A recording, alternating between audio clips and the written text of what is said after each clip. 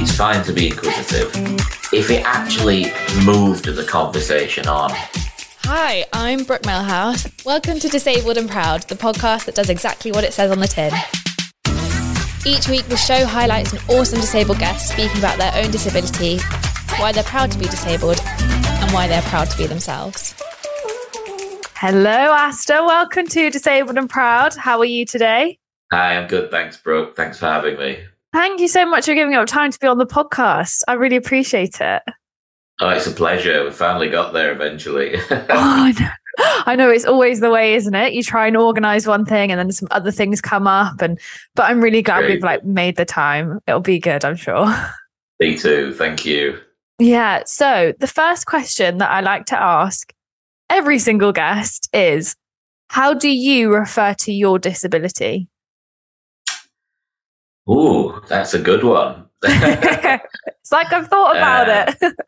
Yeah, I refer to my disability. Well, when someone says to me, "What's your condition?" I just say I've got arthrogryposis. Mm-hmm. It limits me to an electric wheelchair. I can't use my arms or legs, and but other than that, I'm super happy, and I try not to shy away from the fact too much that I have a disability, because I do. So I like to embrace it.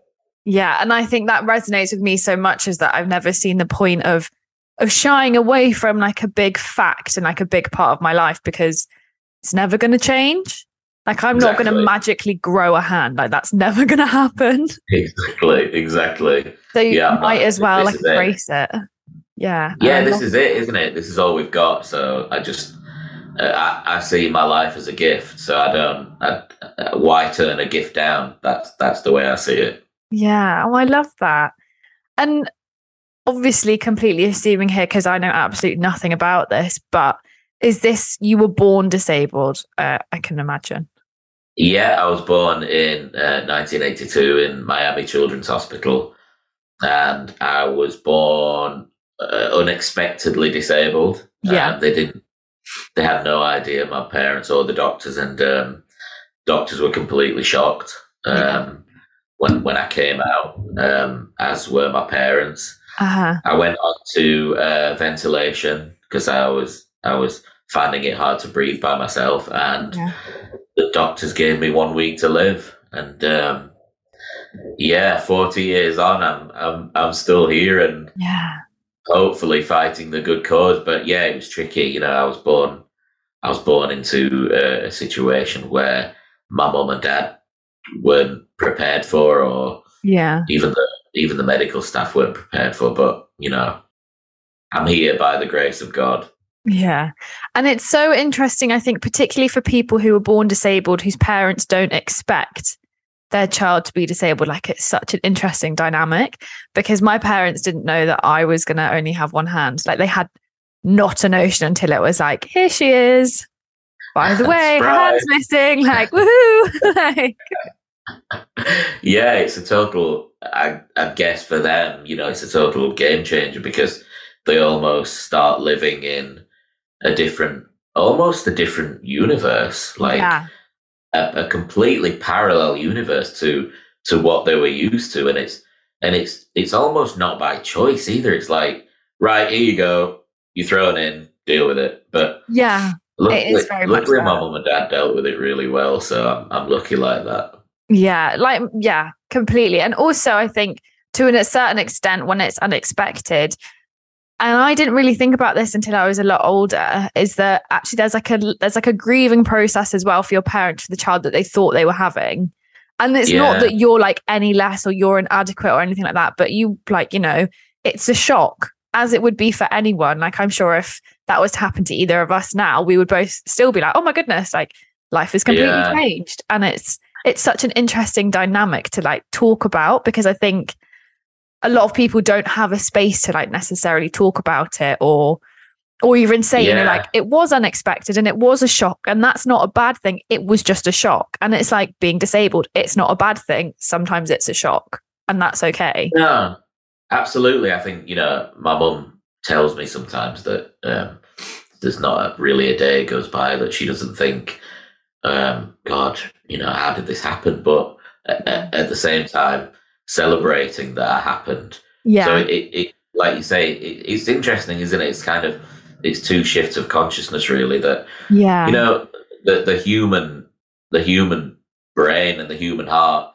is really incredibly powerful to be able to deal with that and adapt to it. As a family unit ourselves, my mum and dad have certainly helped me growing up be the person I am today. And I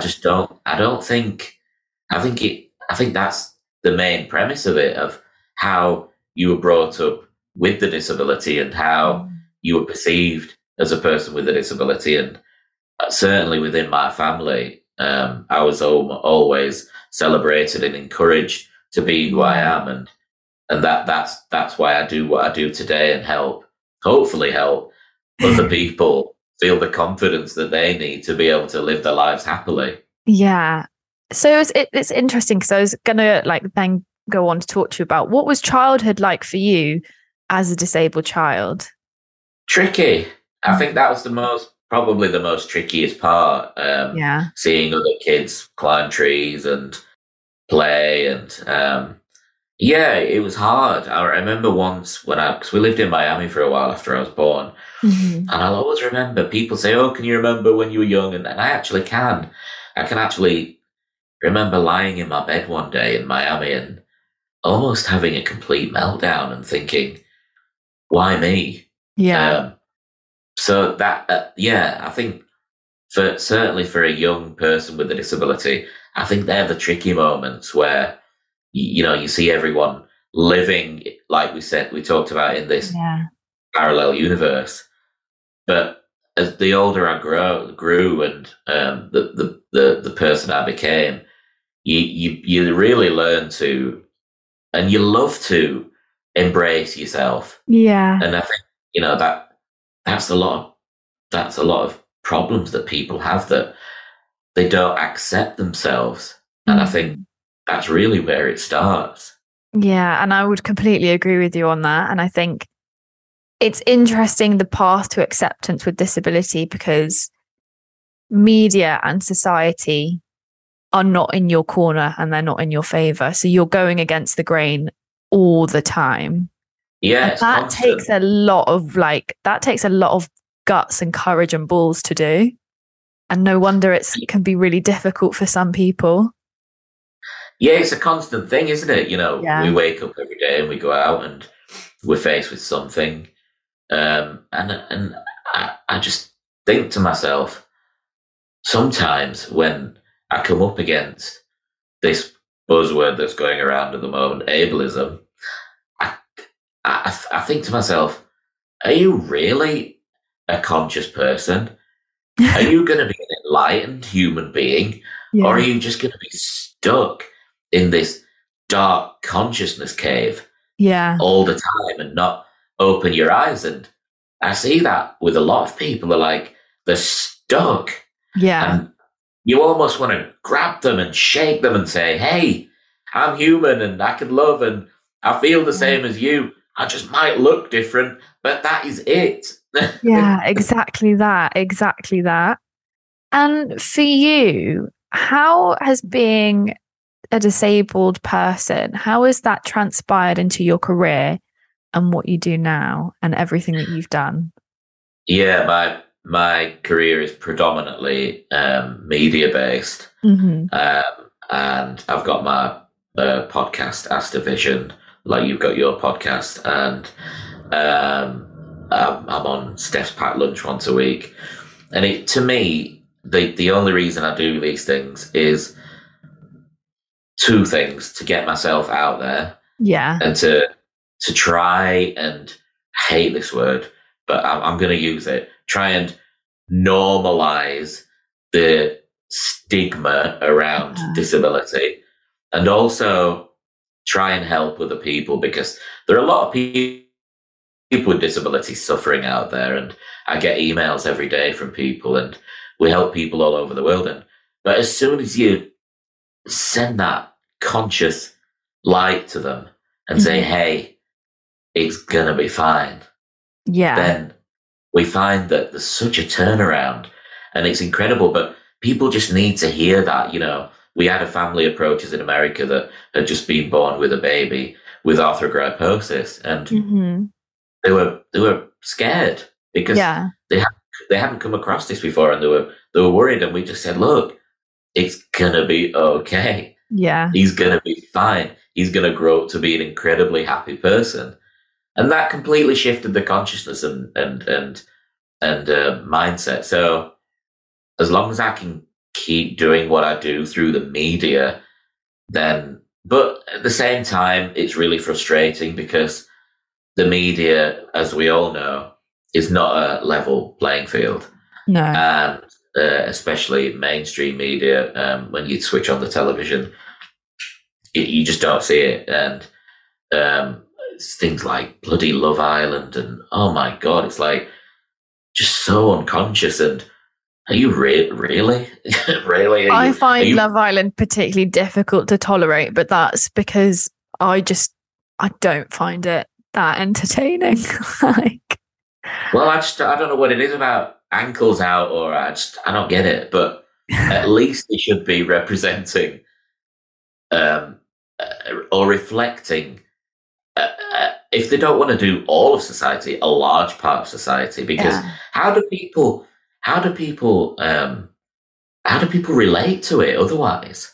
You just, and people start to think, if we didn't have the confidence we did with the disability, people would start to think, am I supposed to look like that? Or am I doing something wrong? Or was I born this way wrong? And it's completely wrong. It should be the other way. We should be promoting people and celebrating people. And that's the incredible thing about America. I lived there for years, and they always celebrated you. They always, when you did something good, they always encouraged you. And it's just an incredible feeling. And I don't know where we've gone wrong on that level, but hey. I think there is a very, very big difference with how disability is viewed in the US to how it is in the UK. Like it is noticeably different. And even if you spend any time in the US as a disabled person, there is a massive, massive difference. And I'm not really sure that you kind of have to experience it to be able to understand it, if that makes sense. Of course, absolutely. Definitely, yeah. You do. I certainly experienced it. And every time I go back there, I almost have my batteries recharged, because people are completely different towards me, as opposed to when I land, say, back in Heathrow, they're like, oh my God, how do we lift him out of the sea? It's like, really? Back home again. Here we go again. Yeah.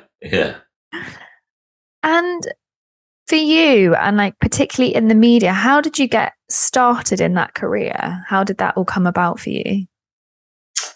I got an apprenticeship at ITV as video editor. Yeah. And I always had itchy feet to get in front of the camera. Yeah. And I went on holiday with my parents one year, and we got talking to a bar owner, and I really wanted a sexual experience by this point.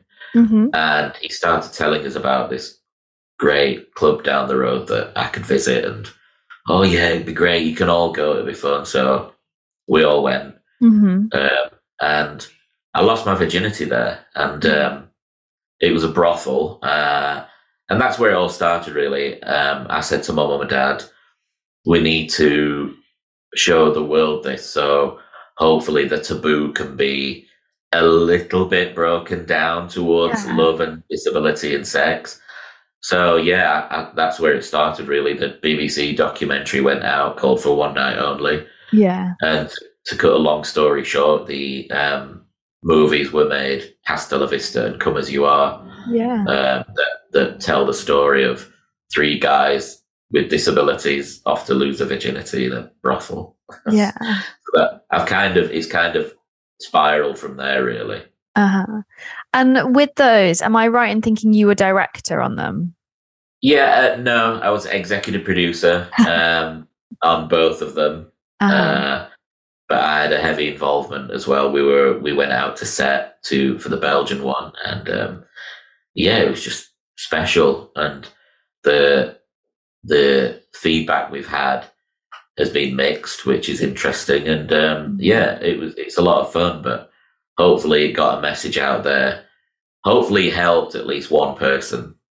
Yeah. And what was it like for you translating like your own experience into like a documentary film type like position? What was that experience like?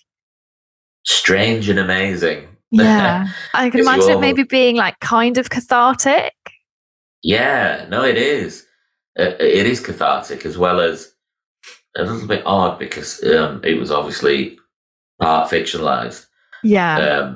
But saying that, they did really stick to the original documentary story, and it is cathartic. It was incredible, and to see the end result of because I was sat there watching my latest movie one day, and I thought, oh my God, like this is just such an incredible achievement to be able to do this and portray a message and hopefully help people on a vast scale. Yeah.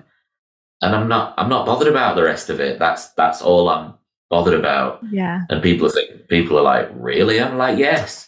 I love to help people, and I was born with, I think, a skill to help people be happy. Yeah. Oh, like it just, I always think, one day when they make a movie of my life, as and when that happens, I like to think about this, maybe someday they'll make a movie of my life. How is that going to feel when you watch your own story? Because I always think it must be so bizarre, but also really enlightening, because you're viewing it from a third person, even though that was your experience. Yeah, it is. It is funny. It's a strange feeling. Yeah. But at the same time, it's incredible. And the moment it's incredible is when you get a standing ovation in a film festival screening. That is when the goosebumps starts to hit, and it's like, wow, like I really think anybody would be really interested in my story, but they are. And yeah. And I'm 100% sure, Brooke, you will get there. You will have that opportunity. Maybe. Oh, it will be a funny film, that's for sure. My life is full of weird and wonderful moments. I tell you that for free. Yeah, me too. Yeah, we should document it. I love it. I honestly at one point was like, I'm going to be the next Stacey Dooley, and then I realized that I will never be the next Stacey Dooley. But like, a girl can dream. Why not? Yeah, absolutely. The only person that restricts us is ourselves, and I'm a strong believer in that. And if you have a dream in your head, that I'm a strong believer, it can become reality. Why not dream? I'm a really big believer in, like, you were given your dreams for a reason. Like, you were meant to chase them, and there's a reason that you have that particular, whether it be like goal or dream or thing that you really want to achieve, there's a reason that you have that, and whatever that reason may be, you have to go out and do it, because you wouldn't, it's going to sound very like woo-woo, but you wouldn't have been given that vision, dream or hope if you weren't able to do it. Yeah, I'm with you. Every moment is meant to be. Yeah. Every moment that we take in life is meant to be. This is our path. And I'm a strong believer that I was born disabled for a reason. And hopefully I'm carrying that reason forward. And it just, when you embrace it and think of it like that, the magic starts to bubble, and it feels incredible, and I just wish and pray that other people could feel like that and have the confidence, because once you do, then anything is achievable. It really is. Yeah. For you, with your disability, was acceptance something that came easily, or was it very much like a path that you had to like transverse yourself? Yeah, I'd say, when I was little, the acceptance, when I was a younger child, the acceptance was harder than it became throughout my life, and I evolved and I became the person I am, and it just got a lot easier. And I thought, hey, the bottom line is Brooke, is that, we can complain all we want about who we are and this and that and disability and access and blah, blah, blah, blah, blah, whatever. But at the end of the day, we're here. Yeah. We're disabled. We are alive. We get to wake up every day, and it's an incredible gift. I don't take life seriously. I take the piss out of myself all the time. Yeah. And on that basis and on that foundation, I've got a happy life. And I just see it as if you can't accept yourself and who you are with having a disability, then what a waste. Mm-hmm. Because to me, it doesn't really matter what they think or what he thinks or what she thinks or what he thinks. It's about me and accepting myself and who I am, you know, and it's almost like being in a movie and everyone else being the extras, but sometimes one of the extras steps out of line and they want a bit more in front of camera and they upset you or they're ableist and you just have to say, hey, you know, this is who I am. This is my film. This is my film. And I'm the director of this film. Yeah. And it feels incredible. Yeah. So I like to ask everyone, do they have a piece of advice for either and I really need to think about how I reword this because it's just never worded that well, but a piece of advice for a younger version of themselves, so like a younger you, and for a piece of advice with a younger person with the same disability as you? That's a good question. So the piece of advice I would give myself as a younger me would be to live in the moment and not project into the future, because that's the worst thing anyone can do. And do you know what? I'm 40 now, and if I did that, then I'm sure I'd have one less grey hair. because I mean, really, I've been looked after. Yeah. And I'm not talking about monetary or physical things. I'm looked after by, I'm going to sound woo-woo like you, the word you use, but I'm looked after by the higher grace. Yeah. And you've got to believe that. And for anyone else, I'd say, with my disability, who's in that position now as a younger person, just embrace who you are and shine who you are. Because once you start to do that, then the world starts to dance and shine with you. And I'm not saying that from a weird spiritual kind of place. It's just fact. It's actually science. Yeah. Just be who you are and be happy. And the rest, I believe anyway, will flow. Yeah. And I love that. And I think that that's so important, that you kind of like, you have to let yourself shine, because if you're not, it's a disservice to other people, because you don't know who you're helping, regardless of disability or not. And I don't want that to seem like, you know, disability is this thing where, you know, like you don't know who you're helping just by being yourself. And that is true. But I'm also not saying at the same time, like, wow, look at all the crazy great things disabled can people do, when actually, like, I'm at Asda and I'm buying my food. Like, that's not that incredible. Like, it's not that interesting. I'm picking up my sushi. I'm a hungry gal. Like, I want my food. Not like, inspiring. No, it's like, it's not like eating my food is not inspiring. Like, I love to eat. That's like it. So does everyone. Like, I just happen to be disabled. Like, woo. Yeah. I'm just a person eating with a disability. Like, not really inspiring. Exactly. And I think there's so much to be said for just shining exactly how you are, and like being okay with that is being okay with it. And it's a discipline. It really is. And it's something you have to work on. But I'd say the more you work on it, it's like a muscle, then the easier it becomes. And that's how I've got through my life as a person with a disability, and just to celebrate me. Yeah, exactly. And it does sound quite like, and especially if you're not necessarily in like the self-development sphere, like, like being yourself and working on yourself can sound quite trivial. But I think once you start to maybe delve into like appreciating yourself and appreciating the things that you can do, and you start with gratitude and you think about all the wonderful things that could happen. Yeah. It's almost like you unlock a door to like a different realm and you're like, oh my God, I never knew this was here. Hello. But I'll give you a good analogy. People will go out to their garden and spend hours and hours and hours making it look beautiful. Yeah. But in the same token, that person will not give themselves the same time and attention that they really should. Yeah. And to me, it's about stopping, breathing, realizing who you are, and having that beautiful acceptance, because acceptance is a huge thing. Yeah. And this is by no means any way to say that acceptance comes easy, because for a lot of people, it doesn't at all. And like, I don't want people to listen to this and be like, oh, it must be so easy for them. They've like fully accepted themselves. And it's not like that at all.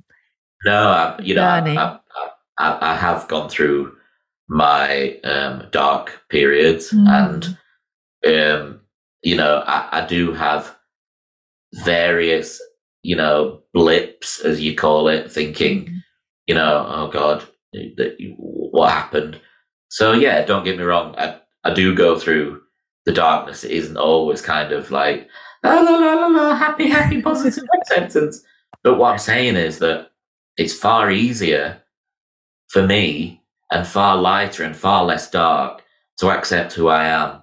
Yeah. And usually, if you at least try and accept who you are, then the world around you becomes much easier.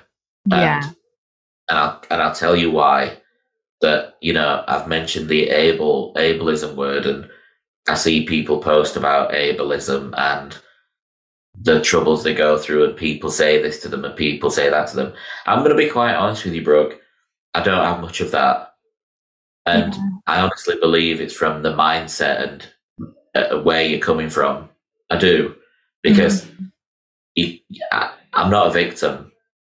I am Asta Philpott, and I have a disability, and I love it. I love my hands and I love the way they are. And if you come out onto the life stage and shine, then I'm pretty sure the darkness can be less.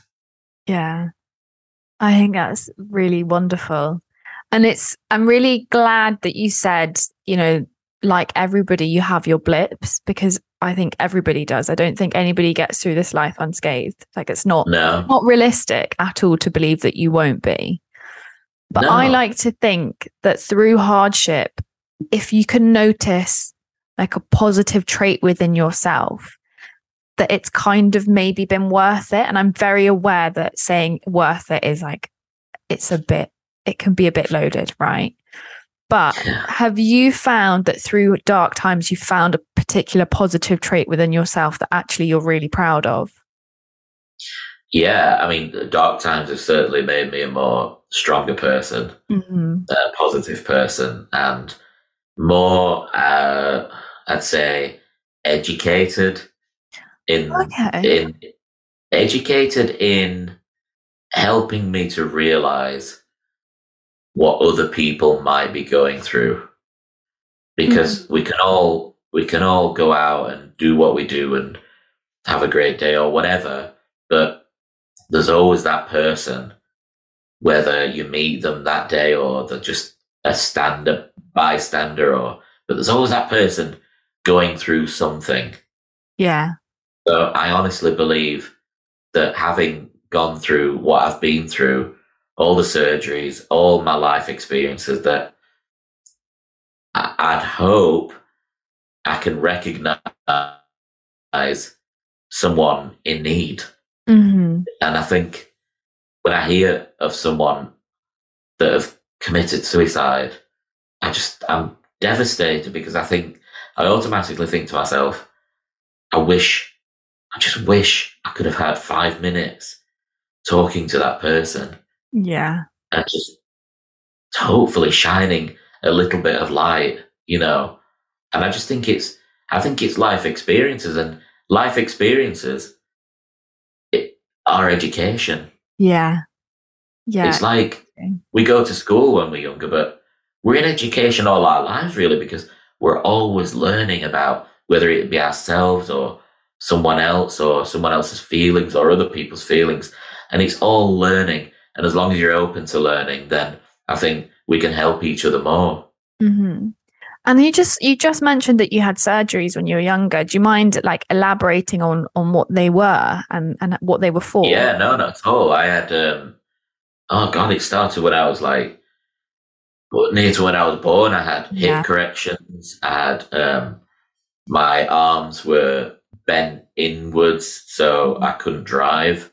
So my wheelchair, so we got that fixed. And my parents had a decision when I was younger, because arthrogryposis, a lot of people with arthrogryposis can walk. Mm-hmm. So, but I was in kind of a bit of a worse state. So my mum and dad had the decision, well, we can either make him walk or help him walk, or we can help him sit comfortably. And that's the avenue they went through. And then I guess my most recent surgery was I had to have all my toes amputated because they were all dislocated because of my disability. And I'd say that was the most horrific surgery I've ever been through. But again, you know, it's made me strong, and it's made me the person who I am. And it's also made me like resistant against people who are like, so like, I don't know, I call them drainers. It's like people that are just come and offload on you and like, do I really need to hear this? Because I've been through my own shit, you know, but at the same time, you want to help that person. Yeah. But there's a fine line, isn't there? You know, we've like you, I'm sure you've been through everything. You know, we've had our shit to deal with. Mm-hmm. But you almost get labeled as a person with a disability that, I don't know, like, oh, they've been through. Like, people automatically presume that you've been through everything and you're upset, you're on tons of medication and you're low all the time. And it's like, ugh, this presumption. It's just like, yuck. It's so funny. It makes me have a shower. Like, honestly, it's so funny that you say that, because I was talking to someone the other day about this really bizarre portrayal that we have in particularly like sitcoms and TV shows, that the disabled person is either quite angry or quite meek and mild and shy. And I was sat there talking, I was like, I actually don't know a single disabled person who is meek, mild or shy. Like everybody I know, and like this was particularly, I was talking particularly about limb difference. I was like, I don't know someone who hasn't got really chaotic energy. And there's something about like assembling yourself and like being able to like pull yourself apart that just kind of makes you a little bit chaotic. And I was like, I don't know where this assumption that disabled people are either like angry, upset, meek, mild, shy, quiet has come from, because I don't actually know a single disabled person who fits that bill. Now, that's not to say that there aren't people out there who are like that, but I really struggle to find it. And I would love to know where these assumptions come from, because it's just not the reality at all. I'll tell you where it's come from. It's come from the media. Yeah. That's exactly where it's come from, because, you know, anytime it's getting a little bit better, you know, people say to me, do you think representation of disability has improved? And they're expecting me to say, oh yeah, massively. It's not so good. But no, it's like, well, really, maybe a little bit, but if you're counting the Paralympics as like evolving onto the next level of disability representation, then just fuck off, because it's not. Like, casting directors, like, just get real and like start reflecting real people. And it's almost like when you see something with a disability, some related, it's either like something to do with disability, or it's got like a low undertone of Yellow by Coldplay underneath, and like, oh, poor man. It's like, really? Have you actually done your research and actually spoken to a person with a disability that, oh my God, can be happy? Yeah. I think the way that you just said that, the way that you're like, it has undertones of Yellow by Coldplay is so perfect, because that's exactly what it's like. Yeah, it's just unbelievable, isn't it? Like, you can just picture I'm now going to say that in everyday life, this has undertones of Yellow by Coldplay. I'm not interested. Yeah, quote me, Brooke. I love it. It's just, you can see them sat in the edit suite, can't you? Like, this poor guy, what should we use? Yellow by Coldplay. Every day. Not, higher power or, something positive. Just yellow. And it's really funny because when I talk about myself, sometimes I'm like, I'm a really yellow person. Like, I'm like golden yellow and really happy. And then you remember that song still exists. You'll never see yellow in the same light again. No, exactly. And that makes me a bit sad because I really like the colour yellow. Like, it's such a happy colour.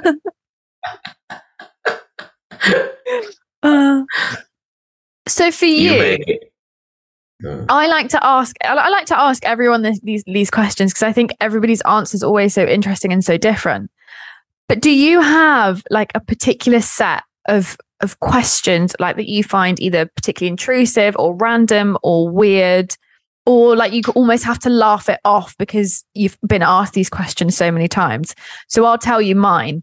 Recently, I was out for dinner and I had my waiter ask me if I wanted my food cut up for me, because I don't think in his head he could figure out that I could cut up my own food.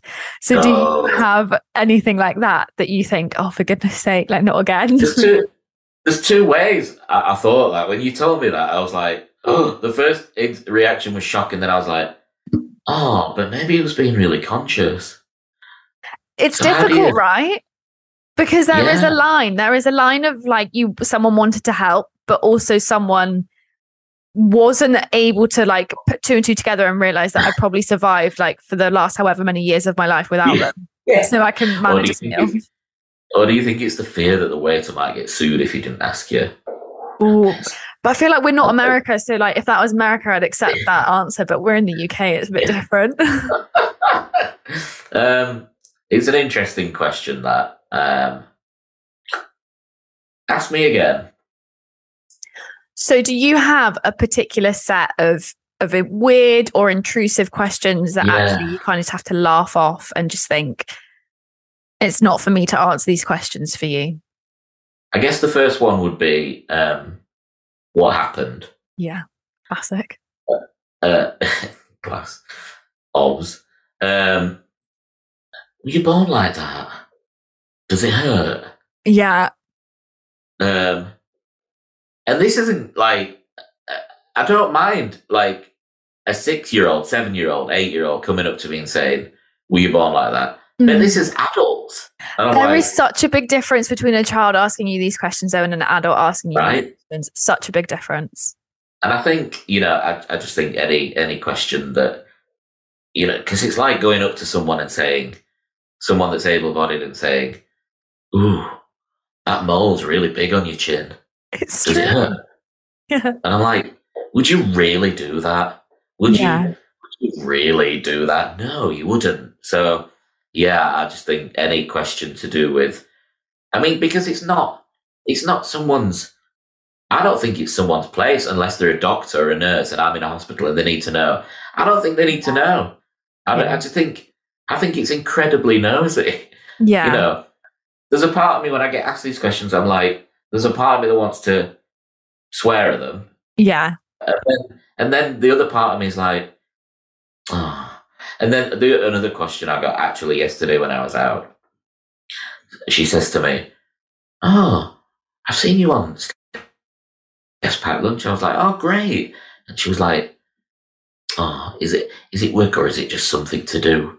I'm like, oh my God. Like, you did not just say that. Like, it just slaps of kind of ableism. So, I have no words. And I'm very rarely caught short for words. Very, very rarely. Right? Right? This was in the middle of Wilkinson's. I always think, particularly with strangers, not necessarily people you know, because there's a big difference with people you know. Like, I kind of accept most things that people I know, like, I'll accept their questions because I know them and I know that it's coming from a good and loving place. Exactly. But with strangers, sometimes I feel like because disability can be seen as a bit of a medical anomaly, that they think they're allowed access to these answers because they think they're being curious when actually it's too much. Yeah. Or I think sometimes that it's almost maybe a way of them breaking the ice because they've never spoken to a person with a disability before. And really, instead of them saying, did it hurt or were you born like that? I'd much rather them say, hi, isn't the weather nice today? Wouldn't that give you like a lot better feeling after you've had that conversation with that person? Wouldn't it? No, because I completely agree with you.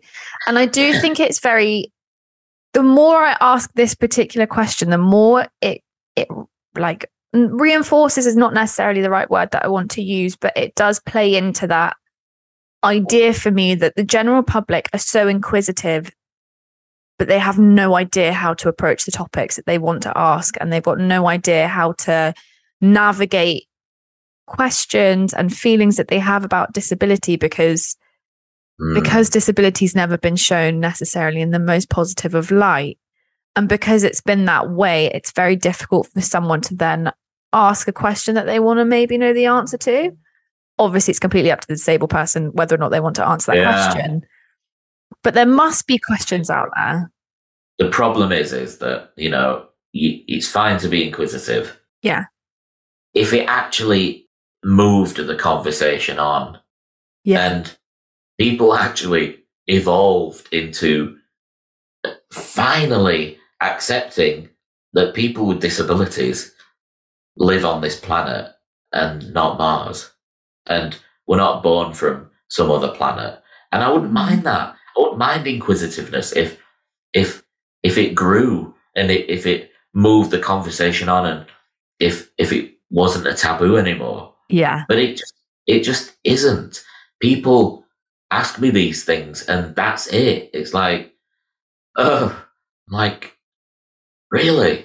But it's left them feeling good because they've broke the ice with a person with a disability. But how's it left the person with a disability? Yeah, exactly. And that's the other side people don't think about. Disabled. Yeah. That is the other side that people don't think about, is that whilst that interaction may have made you feel somewhat better because you feel like you've done a good thing in talking to a poor, lowly disabled person, how has that conversation actually made that person feel? Have you made them feel more dehumanized than society already makes them feel? Or have you uplifted them in some way that actually makes them feel, great? And the likeliness is you've probably not made them feel great because you've probably asked a really fucking bizarre question. Yeah. And it's not, after you've been asked that question, it's not necessarily in the moment that you'd have a negative reaction towards it. It's when you got to where you're going and you thought, wow, have I really just been asked that again? Mm-hmm. And it's almost like a delayed reaction, isn't it? And it almost kind of plunges you into this self-questioning, self-confidence thing again, because you automatically presume that because that one individual has asked you that question, then the whole population of this planet thinks the same thing. Yeah. And I think as well, like when I personally forget that disability is not the norm, like when I'm going about my day-to-day, like I completely forget that not being disabled is like, I completely forget that, people aren't disabled. So when someone asks me a question about disability, I'm always like, oh, like you don't know the answer to this question because you're not disabled. Like I almost need to like compute that before I'm like, wait, what? Like you're not disabled? Yeah. Okay, like you're not part of the gang. Sorry, I can't help you. Yeah, but the interesting thing is that a lot of people are disabled.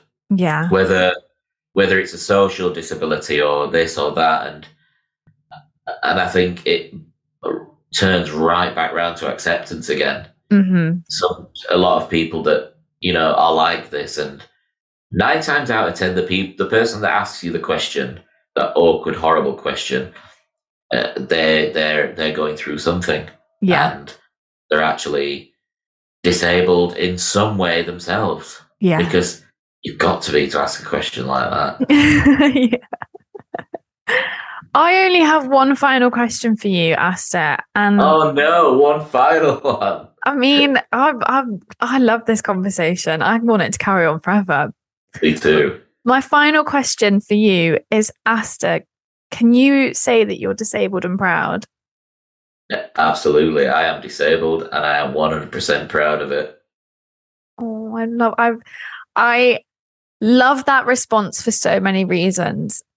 And it's because everybody that I've asked always says the same thing. Right.